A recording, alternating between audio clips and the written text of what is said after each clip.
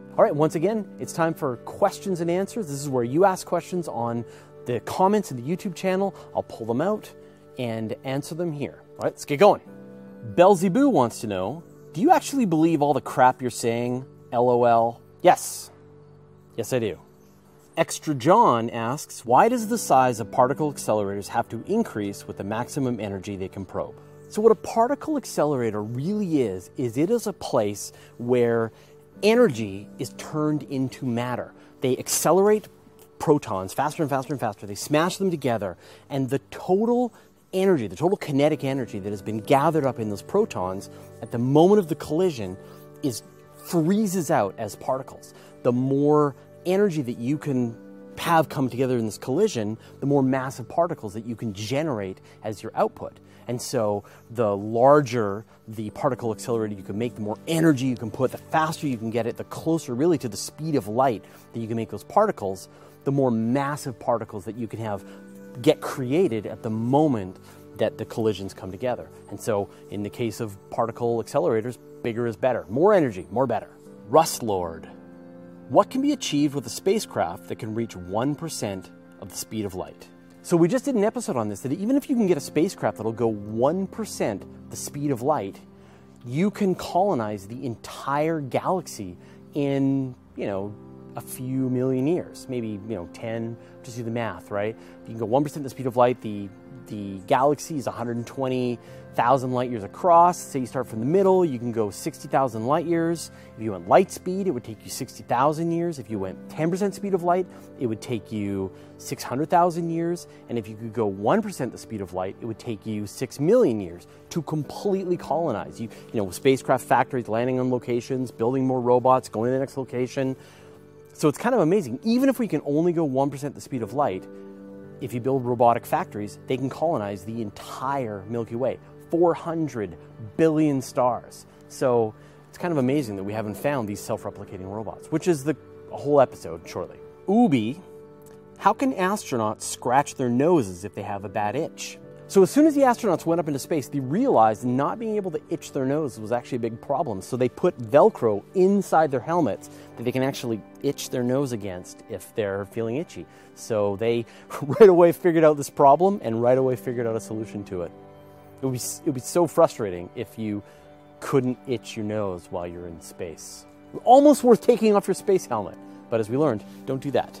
Question: how would humans evolve on Mars, assuming we establish a colony there? So with human beings, we have actually disconnected ourselves from the whole concept of evolution. Human beings don't evolve anymore because we have no real evolutionary pressure that causes us to change. It's, we can cure diseases, we have enough to eat, we don't have to fight in physical combat all the time. So actually we don't really evolve anymore in the same way that animals do.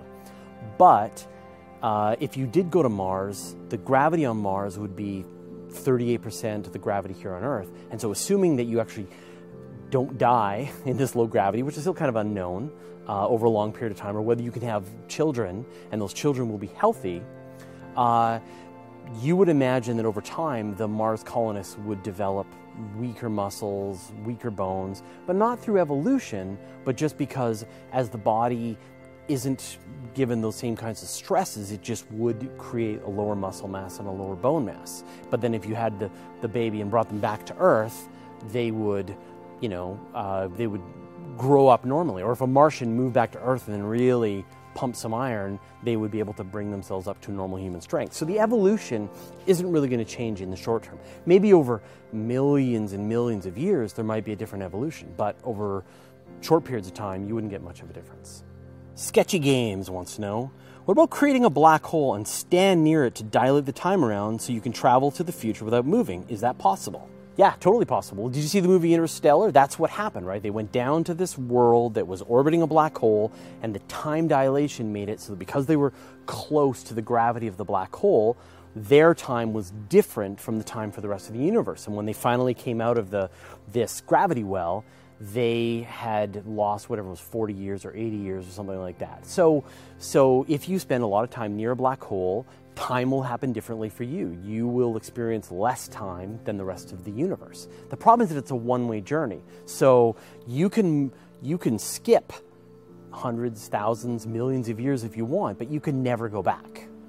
Captain Rogue, do you think Nemesis is real, and why is it orbiting our sun? So this idea of Nemesis is that there's like another star, maybe like a red dwarf star or a brown dwarf star that's actually in a binary system with the sun, and over the course of large timescales, like millions of years, it gets close, jiggles up the Oort cloud, sends comets in to smash into the Earth. Is it real? There seems to be evidence that there are global catastrophes that happen every few 100 million years. So maybe, but I can definitely promise to you that all of the Planet X conspiracies that are happening on the internet are dead wrong, and there's no Nemesis anywhere nearby. But, you know, is it possible that we have a brown dwarf companion that on a very elliptical orbit that sometimes messes with the planet? It is possible, and astronomers are looking for it. Fun dingles. Would a space elevator be possible on Mars? Yeah, so this idea of a space elevator, right, where you extend a cable and you have it hanging down from space right down to the surface of the Earth, and then instead of using a rocket, you just take an elevator up into space. It might not work on Earth in that there might not be material components that are strong enough to provide a cable that wouldn't snap, but in fact, it would work really well on Mars. The gravity on Mars is a lot lower. It'd be a lot easier to create a cable that could handle the forces. We you know, spectra, carbon fiber, we have things right now that could do this job. So actually Mars would be a great place to put a space elevator. Legend 300. Since the moon is moving away from us, how do we keep it from moving? So the reason the moon is moving away from us is because the moon is tidally locked to the Earth, but the Earth is still turning once every 24 hours. Well, the moon takes about 28 days to go around the Earth. And so what happens is the moon is actually slowing the rotation of the Earth, and to compensate, the moon is slowly drifting away. And so the way that you would stop the moon from drifting away is that you would lock the Earth to the moon. So you'd have the moon turn once every 28 days and have the moon always in the same spot in the sky. And then if you're on the moon, the Earth is always in the same spot of the sky. And at that point, there's no compensation, and they'll remain the same distance forever. So if you want to have a day that's 28 days long, then that's what you got to do. Marcus Welby, when the sun becomes a red giant, will a new habitable zone be where Jupiter is?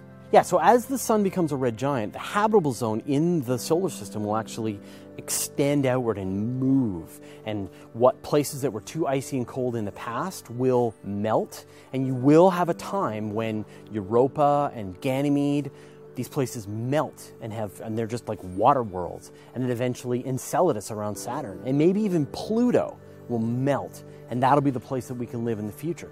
The problem is that the sun won't spend a lot of time in this red giant phase, just a few million years. So you'll have this moment where they'll be habitable, and then shortly after that, the sun will collapse back down, and then they'll be uninhabitable again. But for a little while, it'd be pretty cool to live on this water world on Europa or Ganymede, places like that. Kurtarab asks, what do you think is going to be the biggest discovery in the next 5 years? So there's some really great instruments, telescopes, observatories that are going to be happening in the next 5 years. We're going to get the James Webb Space Telescope, and that theoretically is going to be able to image the atmospheres of other planets. So we may actually, if we're really lucky, we'll be able to analyze the atmosphere of a bunch of nearby planets, and maybe we'll find out if one of them has life on it. I don't think so. But I think we will start to get these atmospheres of the other worlds. So I think that's going to be super exciting. We're going to have the Large Synoptic Survey Telescope, so we're going to be able to get a chance to see, what the night sky does when we're not looking. It's going to be like the best telescope right now that only observes one area. Now it's going to be observing the whole night sky every couple of nights. It's going to be amazing. There's going to be the Event Horizon Telescope. There's going to be just like a ton of really great observatories that are coming out. I think the one that we can almost count on is finding another Earth. So right now we still haven't found that other planet that has the same characteristics as Earth, orbiting a sun-like star. I think we will finally find that Earth 2.0, and there we go. Is there a habitable zone of a quasar? Yeah, so around a quasar is all this material that is about to fall into the supermassive black hole, and it kind of piles up and heats up and really turns into like the core of a star. Nuclear fusion is happening in this ring, in this accretion disk that's around a black hole. And so that material is going to be blasting out radiation that's going to then heat the area around it. Now, would you have a habitable zone? I don't know, because you're going to have this horrible radiation environment with gamma radiation. It's going to be a really awful place. But there would be a distance from this accretion disk where liquid water could form, but it's kind of so extreme and stuff doesn't last for that long. It just, swirls into the black hole and disappears. So, there probably would be a place where there would be liquid water, but it wouldn't be a habitable zone in that you would want to live anywhere near there, or the planets could form, or life would have a chance to evolve over vast periods of time. All right, well, thanks to everybody who asked the questions. There were some great ones, not just about black holes, but lots of other topics, so that was great. As always, just go into YouTube, post a question in any video, and I'll be looking through them, answering them there, but also pulling them out to put into these question shows. All right, thanks a lot.